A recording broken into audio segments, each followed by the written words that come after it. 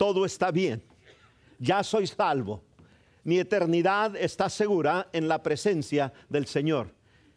Y gracias al Señor, hermanos, que nuestra eternidad está segura en la presencia del Señor. Pero escúchame, hermano, tú que ya eres salvo, hermana, tú que ya eres salva, la palabra del Señor nos habla de que hay un juicio. No solamente para el incrédulo, para el inconverso, sino hay un juicio por el cual todos nosotros que hemos creído en Cristo como nuestro Salvador personal, un día vamos a atravesar. No para determinar nuestra salvación, de ninguna manera. Eso fue determinado en la cruz del Calvario por el precio que Cristo pagó. Amén, gloria a Dios. Entonces, pastor, ¿qué va a ser determinado en ese juicio? Bueno, tus recompensas ahí van a ser determinadas. Pienso yo que en parte, hermano, cuánto deleite el cielo será para ti por toda la eternidad, tendrá que ver con parte de esa recompensa.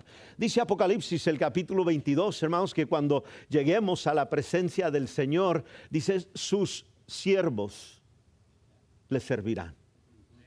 ¿Qué quiere decir eso, pastor? Que los que aquí han estado sirviendo, allá seguiremos sirviendo. Sus siervos le servirán. Dices tú, ¿y qué va a hacer la demás gente? No sé. Quizá lo mismo que hacen aquí. Un día, hermano, hermana, tú y yo estaremos delante del tribunal de Cristo y seremos juzgados. Quisiera esta tarde mencionarte 4 bases sobre las cuales el Señor nos juzgará, y quisiera predicarte acerca de una de esas bases. Pero para entrar de lleno, vamos allí a Lucas, el capítulo 11.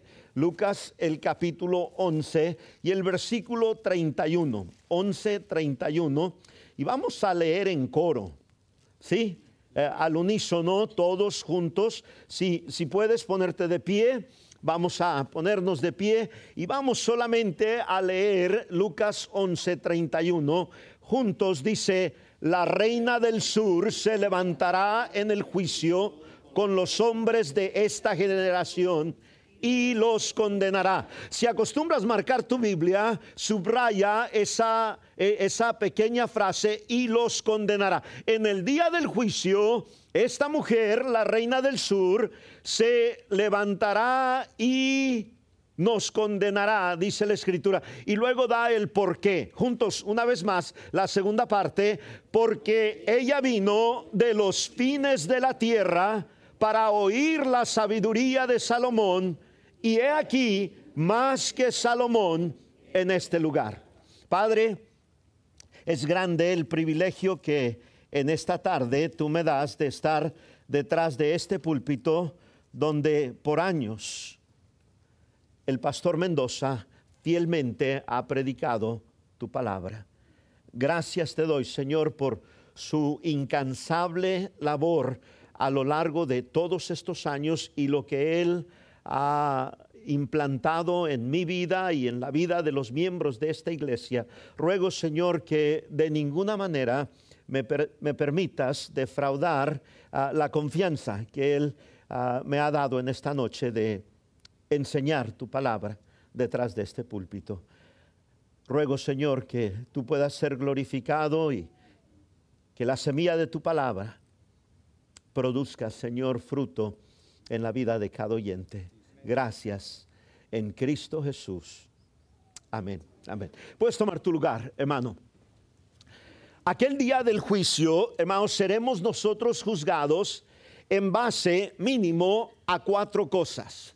Número 1, hermano, ve por favor conmigo a la segunda epístola de Pablo a los Corintios. Segunda a los Corintios, el capítulo 5 y el versículo 10. La palabra del Señor dice: porque es necesario, no es opcional, es necesario que todos nosotros comparezcamos ante el tribunal de Cristo, para que cada uno reciba según, ¿qué cosa, hermanos? Lo que haya hecho. según lo que haya hecho mientras estaba en el cuerpo. Ahora nota esto, hermano, sea bueno o sea malo.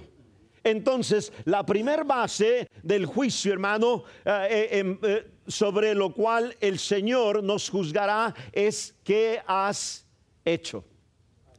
No solamente qué has hecho malo, pero qué has hecho bueno.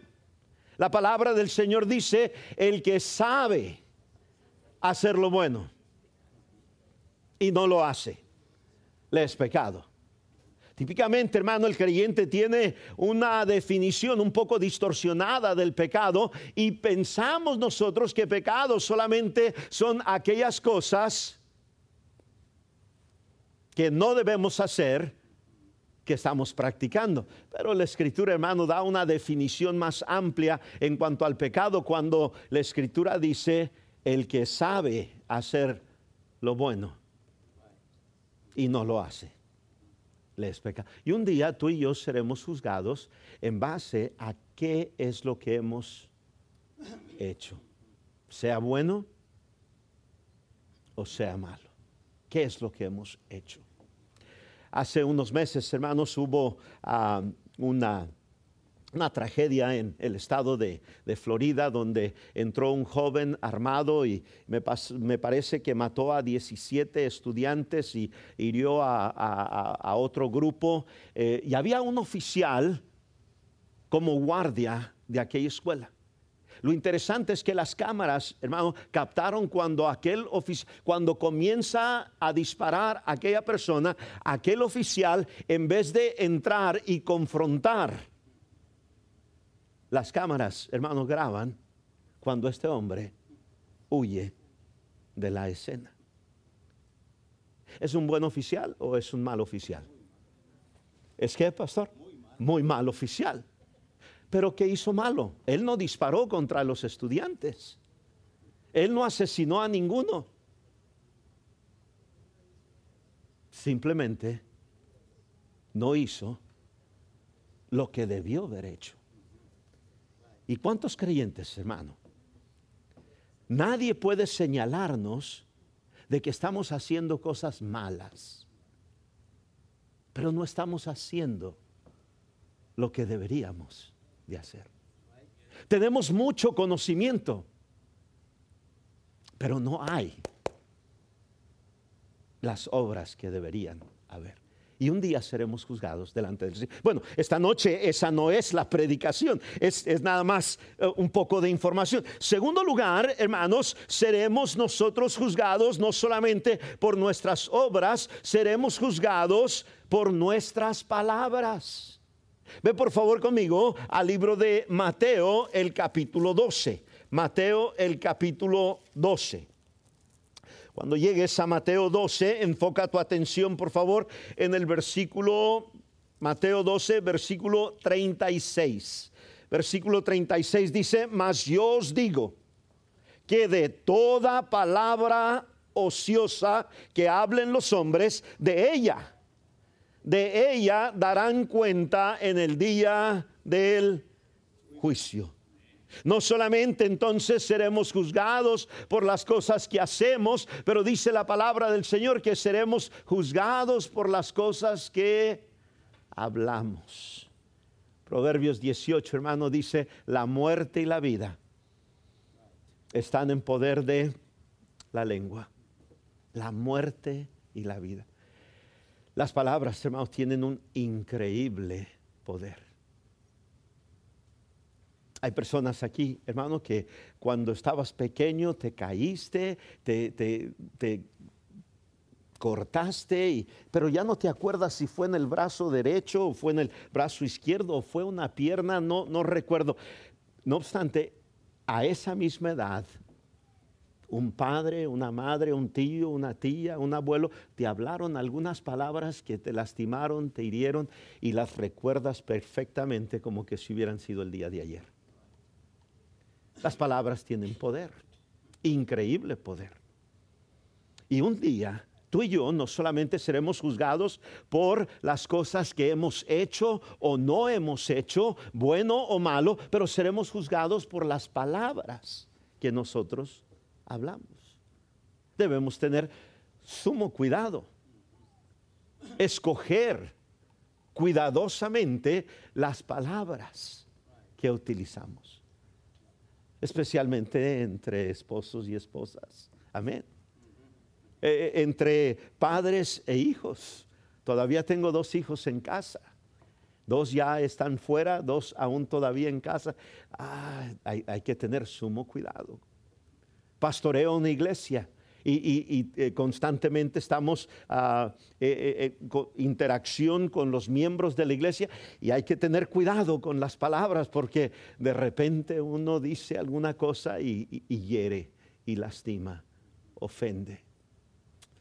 Bueno, seremos juzgados no solamente en cuanto a obras, en cuanto a palabras, pero en tercer lugar, primera epístola de Pablo a los Corintios, capítulo 4, la tercera cosa, y llegamos a la cuarta, y la predicación se va a enfocar en la cuarta base de nuestro juicio. Primera a los Corintios, capítulo 4, versículo 5, dice: así que no juzguéis. ¿Estamos ahí, hermano?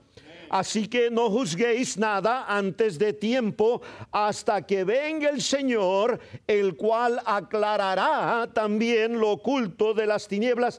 Nota esto: y manifestará, ¿qué cosa?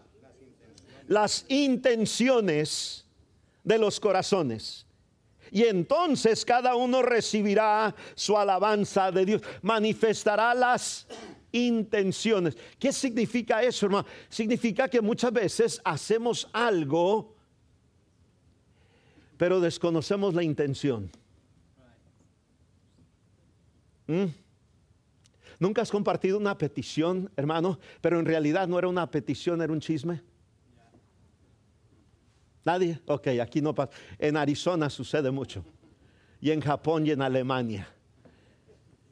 Sí, hermanos vienen y comparten una petición, pero en realidad lo único que quieren hacer es comunicar algo que no deberían de estar comunicando. El Señor no solamente observa lo que hacemos, el Señor conoce las intenciones.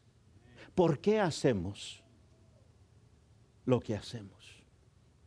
Por eso es que Cristo dijo: cuando ores, métete allá a tu recámara, métete a tu closet, allí donde no te salgas a la calle, para que todos, cuando des tu limosna, cuando hagas lo que hagas, hazlo con la intención, con la motivación correcta. Porque imagínate, hermano, hacer tanto que supuestamente es para la honra y la gloria del Señor, y va a quedar en nada. Madera, heno, hojarasca. ¿Por qué? Porque no se hizo con la motivación correcta. Pero esta tarde quiero predicarte acerca de la cuarta base sobre la cual seremos juzgados. Dice la Escritura allí en Lucas 11, donde leíamos hace unos momentos, versículo 31, que la reina del sur se levantará en el día del juicio. Regresa por favor allí a Lucas 11, versículo 31. Dice: la reina del sur se levantará en el día, en el juicio, se levantará en el juicio con los hombres de esta generación y los condenará. Y nota por qué: porque ella vino de los fines de la tierra para oír la sabiduría de Salomón, y he aquí más que Salomón en este lugar. Esta mujer, dice la Escritura, se levantará, y las acciones de ella condenarán a las personas de esta generación. ¿Por qué? Porque estas personas, hermano, tenían una tremenda oportunidad. Pastor, el maestro de maestros. El pastor P mayúscula, pastor de pastores. Jamás otro había hablado como él. Los mismos alguaciles que venían a arrestarle y a llevarle delante de los tribunales se quedaban maravillados, paralizados. ¿Y por qué no le trajeron? No pudimos hacer nada en contra. Nos quedamos boquiabierta, escuchándole. Y dice la Escritura que esta mujer viajó desde los fines de la tierra a venir a escuchar la sabiduría de Salomón. Y el Señor Jesucristo dice: he aquí más que Salomón en este lugar, y no me prestas atención. Las oportunidades que estas personas tenían eran desaprovechadas, y la oportunidad que esta mujer tuvo fue aprovechada al máximo. Y el Señor dice: un día vendrá el juicio. Serás enjuiciado en base a tus obras, en base a tus palabras, en base a tus intenciones, tus motivaciones. Pero en cuarto lugar, serás juzgado en base a tus oportunidades. Oportunidades que despreciaste, pisoteaste, ignoraste. Mientras que otras personas no tuvieron las oportunidades que tú y yo tuvimos. Y la única oportunidad que tuvieron, la aprovecharon al máximo. La historia aquí nos enseña en primer lugar que no todos tenemos las mismas oportunidades. El Señor dice: acuérdate de tu Criador en los días de tu juventud.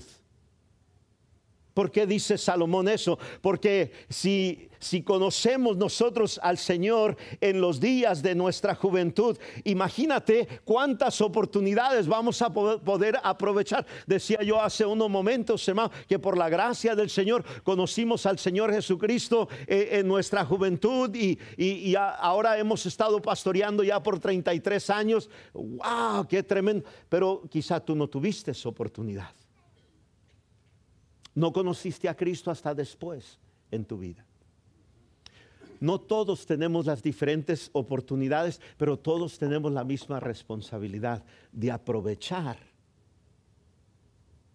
la oportunidad que se nos presta.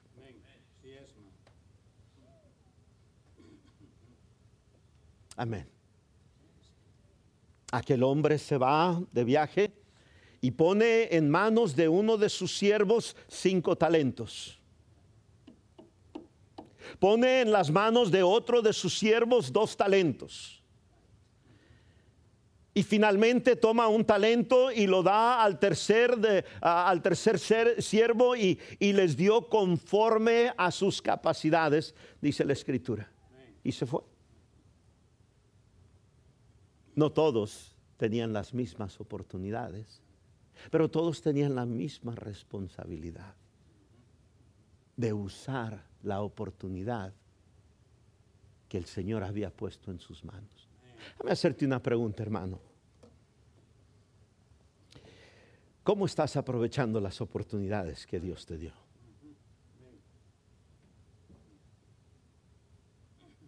Cada día que despiertas por la mañana es una oportunidad. ¿Qué vas a hacer? ¿Qué vas a hacer con las próximas 12 horas? Dices tú: pastor, es que mis piernas ya no tienen las fuerzas, mi cuerpo ya no tiene la salud. No todos tenemos las mismas oportunidades. Una de las necesidades más grandes en toda iglesia son intercesores. Llegué a predicar, pastor, a San Antonio, a la iglesia donde antes estaba el pastor Joe Carrizales, el pastor Caleb Carrizales ahora. y llegué a predicar allí hace unos meses atrás cuando llegamos al estacionamiento estaba una persona viendo hacia el estacionamiento y su boca se movía, pero estaba solo y me volteé el pastor y me dice, no está loco.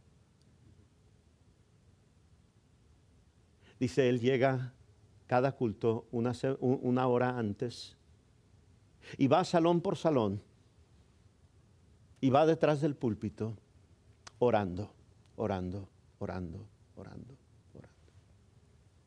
Cada culto, una hora antes. Ese es su ministerio. Llegué a mi iglesia entusiasmado, dije, vamos a implementar ese ministerio en nuestra iglesia y anunciar a los hermanos y les dije, los que quisieran anotarse para hacer un calendario, tú te encargas el domingo en la mañana, tú el domingo por la noche, el miércoles. Terminé decepcionado.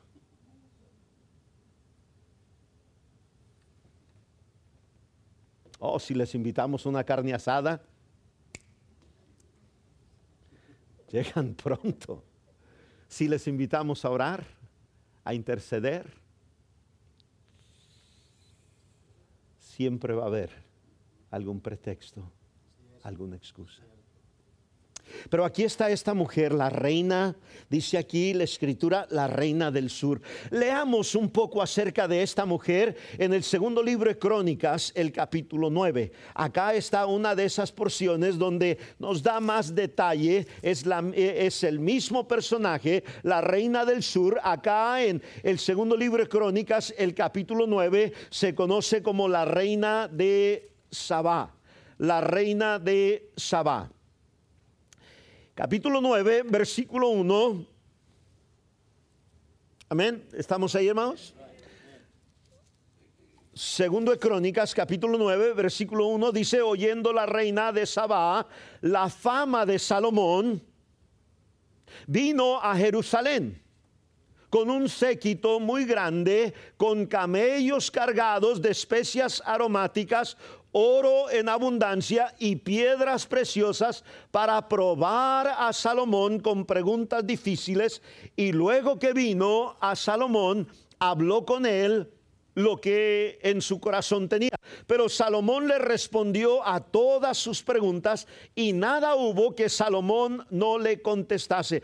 Y viendo la reina de Sabá la sabiduría de Salomón y la casa que había edificado y las viandas de su mesa, las habitaciones de sus oficiales, el estado de sus criados, los vestidos de ellos, sus maestresalas, sus vestidos y la escalinata por donde subía la casa de Jehová, se quedó asombrada. Y dijo al rey, verdad es lo que había oído en mi tierra acerca de tus cosas y de tu sabiduría. Pero yo no creía las palabras de ellos hasta que he venido y mis ojos han visto. Y he aquí que ni aun la mitad de la grandeza de tu sabiduría me había sido dicha, porque tú superas la fama que yo había oído. Bienaventurados tus hombres, dichosos estos siervos tuyos que están siempre delante de ti y oyen tu sabiduría. Pastor, imagina, versículo 7, esta mujer, reina, ella es reina y dice, benditos tus siervos. Dice esta mujer, ¿qué daría yo por dejar mi trono, dejar mi corona, dejar mi nación y venir aquí y ser sierva? Y poder sentarme y escuchar lo que tus siervos escuchan día tras día tras día.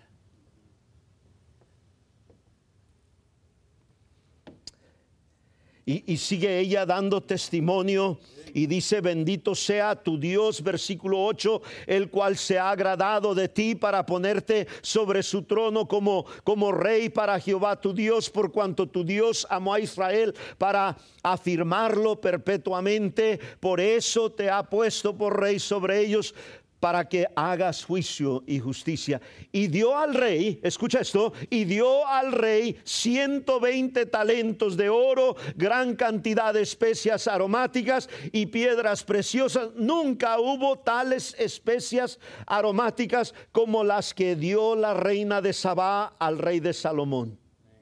Pero nota a cambio, versículo 12. Y el rey Salomón, ¿estás ahí? Dio a la reina. Ahora, el versículo 9, todo lo que la reina le trajo a Salomón. Pero ahora el 12, y el rey Salomón dio a la reina de Sabá, ¿qué le dio? Todo lo que ella quiso y le pidió. Y nota la siguiente frase, más de lo que ella había traído al rey. Después ella se volvió y se fue a su tierra con sus siervos. Wow. Y esta es la historia a la cual el Señor Jesucristo se refiere allá en el libro de Lucas y nos dice, esa mujer que vino desde los fines de la tierra y aprovechó su oportunidad, te condenará a ti que estabas aquí a la vuelta de la esquina.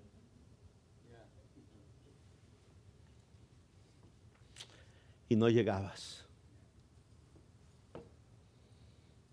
Sería interesante esta noche, ¿quién viajó más tiempo, más distancia?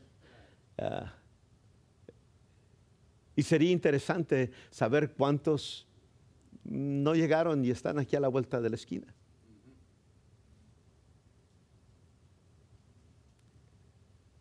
Como que no le damos importancia a las cosas que le deberíamos de dar importancia. Esta mujer, escucha esto, viajó desde los fines de la tierra. Yo no lo digo, lo dijo el Señor Jesucristo. Y Él no exagera. Él no miente y no exagera. Viajó desde los fines de la tierra para aprovechar una oportunidad. Tantos obstáculos. ¿Cómo viajaban en aquel tiempo? Con aire acondicionado, en un Hummer. No. Se iban al aeropuerto y allí compraban un boleto. No, tampoco. Camellos. Un séquito. Camellos. Y ahí vienen. ¿Desde dónde? Desde los fines de la tierra. Tú y yo nada más de subirnos al carro, prender el aire acondicionado y venirnos bien cómodos. Ay, el tráfico. Ay.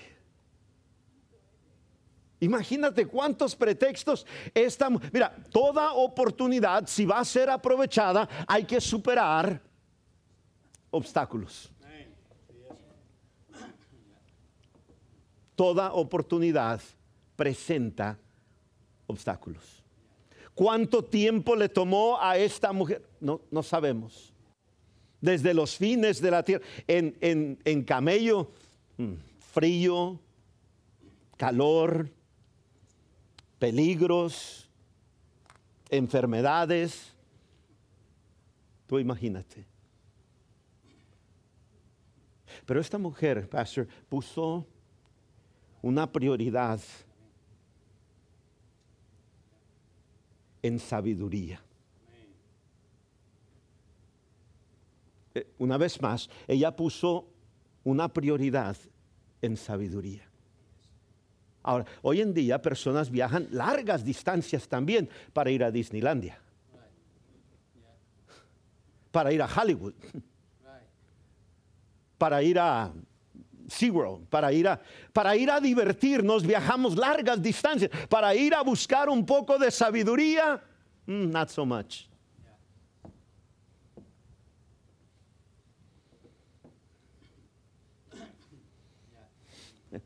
Todo está patas para arriba, ¿sí? ¿Se puede decir o no? no sé qué es válido y qué no es válido.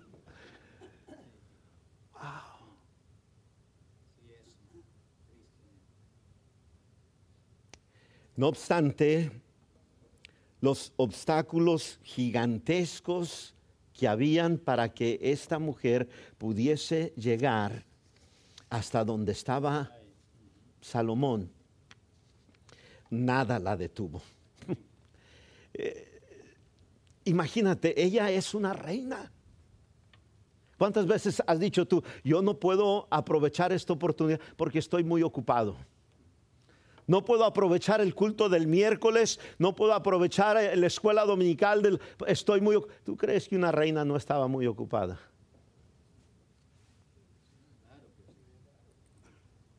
Wow.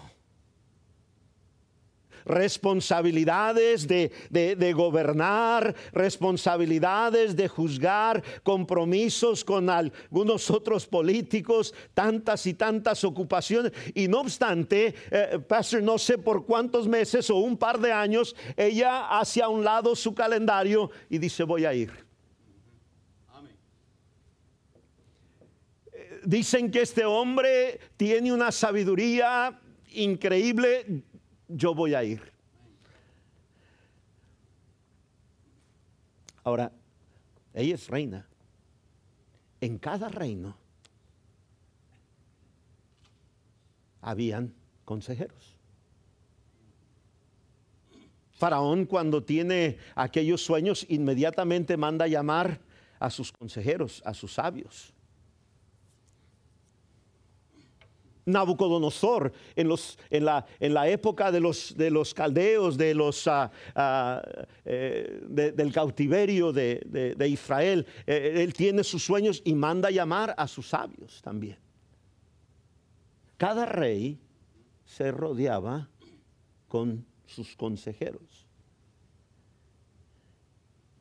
pero le había llegado el rumor de que allá en Jerusalén había un hombre, wow, singular. Él te puede disertar de cualquier tema. Él te puede contestar cualquier pregunta. Él te puede ayudar y aconsejar cualquiera que sea la necesidad. Y el Señor Jesucristo dijo, mayor que Salomón en este lugar. Dios te ha dado, querido hermano, hermana, tremendo privilegio. Conocerle a Él como tu Salvador personal. Ponerte en una familia como es la familia de la Iglesia Bautista Betania. Pero mi pregunta es, ¿estás aprovechando? ¿Estás aprovechando lo que se te ha puesto en plato, en charola de plata? ¿Lo estás aprovechando o estás dejando que los obstáculos determinen cuánto aprovechas lo que deberías? No es fácil. Pero un día seremos juzgados en base a qué fue lo que hicimos.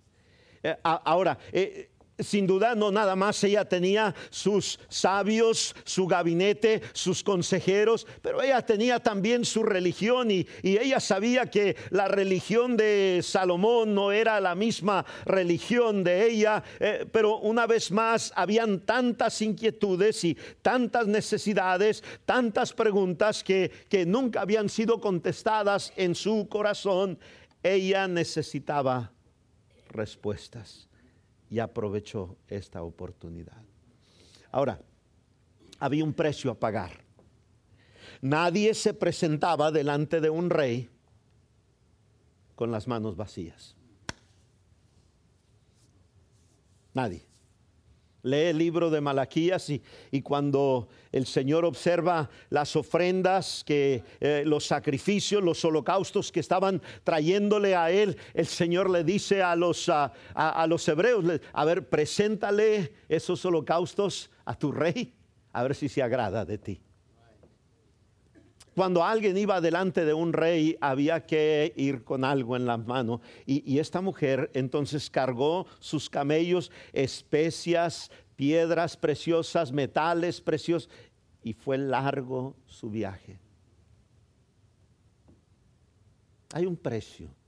Las oportunidades siempre tienen obstáculos. En segundo lugar, las oportunidades siempre tienen un precio.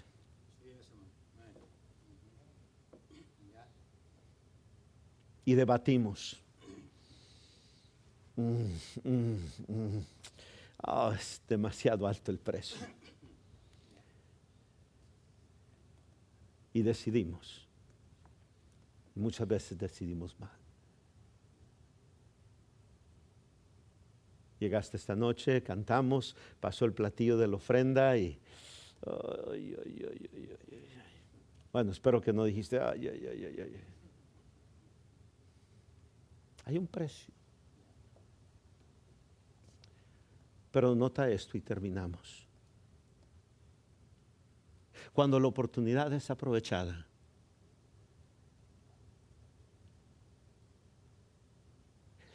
siempre tu condición será mejor que antes de que aprovecharas esa oportunidad. Una vez más, ve nada más allí la porción. Estoy en segundo libro de Crónicas, capítulo 9. Observa una vez más, versículo 9, dice, y dio al rey 120 talentos de oro. Dices tú, wow. 120 talentos y gran cantidad de especias aromáticas y piedras preciosas. Nunca hubo tales especias aromáticas como las que dio la reina de Sabá al rey Salomón. Dices tú, se quedó pobre. No, tienes que continuar la lectura. Si pausas aquí, no continúas leyendo, entonces piensas tú que las oportunidades siempre nos van a dejar a nosotros despojados. No es así. Amén. Por 33 años hemos pastoreado, hemos servido, pero nunca nos hemos sentido despojados. Al contrario, mi deseo es que cada uno de mis hijos, pastor, hagan lo mismo. Aprovechen las oportunidades que el Señor les da de servir. Hermana Miranda, misionera allá en la Huasteca, estoy seguro que si platicas con ella, ¿no se siente ella despojada? Al contrario, es lo que ha enriquecido. ¿Alguien recuerda a un hombre llamado Naamán, general del ejército de los sirios? Y un día una jovencita le dijo a la esposa de Naamán, a la mujer de Naamán, si Naamán fuese a tierra de Israel y hablara con el profeta Eliseo, el profeta Eliseo lo puede sanar de su lepra. Aquel hombre inmediatamente va con el rey y como la reina del sur comienza a cargar allí cosas de gran valor para ir a ver al profeta, para que el profeta me sane de mi lepra. Conocen la historia, no entramos en detalle. Cuando él regresa del Jordán, después de haberse zambullido 7 veces allí en el Jordán, regresa y le dice al profeta, ¿qué te puedo dar de todas mis riquezas? El profeta dice, yo no necesito nada. Y este hombre le dice, ¿pudieras regalarme? Escucha lo que le pide. Unos costales de tierra. ¿Has leído la historia? Ve a casa y léela. ¿Pudieras darme un par de asnas cargadas de tierra de aquí, de este lugar? y llevármela a Damasco, de donde yo vengo? Tierra, polvo. Y esta mujer comienza a bajar sus especias y sus piedras preciosas y todo lo que había traído. Y tú te imaginas que por haber aprovechado esta oportunidad, ella se va a ir vacía. Pero sigues leyendo, hermano, y llegamos al versículo 12 y dice la escritura: y el rey Salomón dio a la reina de Sabá, ¿qué dice? Todo lo que ella quiso y le pidió. Y una vez más, subráyalo, si acostumbras marcar tu Biblia, más de lo que ella había traído al rey. Cada oportunidad tiene obstáculos, cada oportunidad, pastor, tiene un precio. Escucha, no obstante, cada oportunidad, hermano Cobos, tiene una tremenda recompensa. Pero nunca conocerás la recompensa de tus oportunidades si no las aprovechas. Si te enfocas en los obstáculos, si te enfocas en el precio y no aprovechas tu oportunidad, nunca conocerás la recompensa de tu oportunidad. Que Dios te ayude, hermano. Que Dios me ayude a mí. Pastor.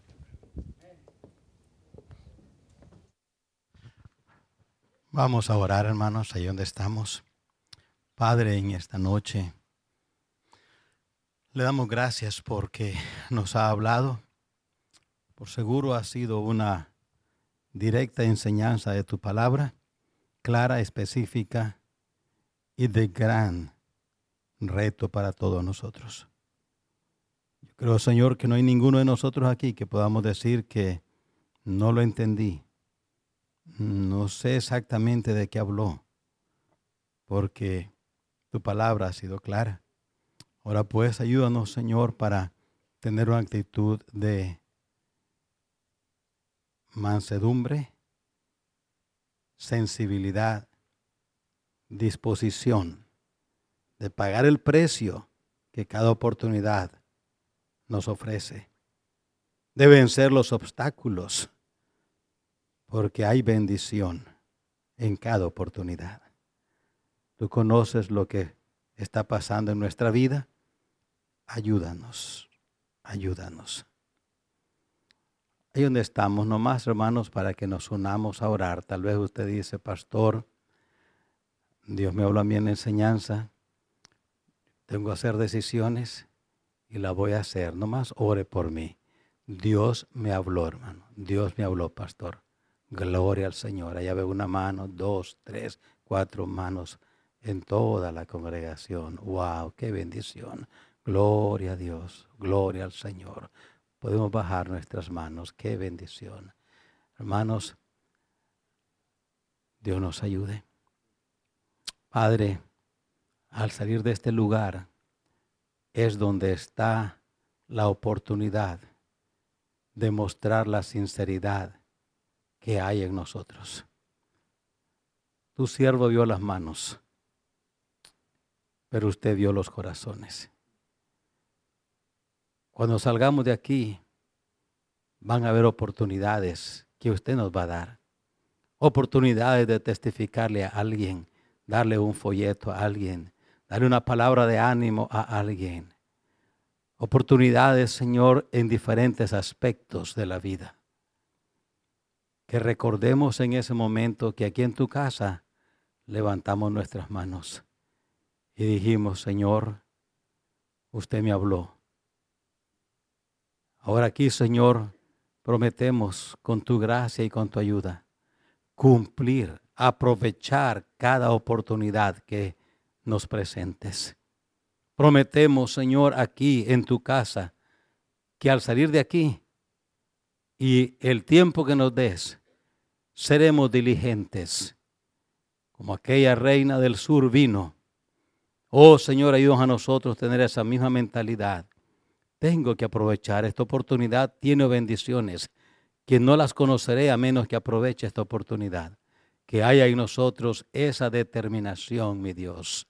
Bendice cada persona, cada hijo tuyo que levantamos nuestras manos hoy y nos habló tu Espíritu. Gracias, Señor. Hemos venido con esa disposición de oír. Tú nos has hablado y gracias porque hemos sido sensibles y tú has visto las manos. Oh, Señor, termina la enseñanza aplicándola a cada corazón. Te lo ruego y doy gracias en Cristo Jesús. Amén. Amén.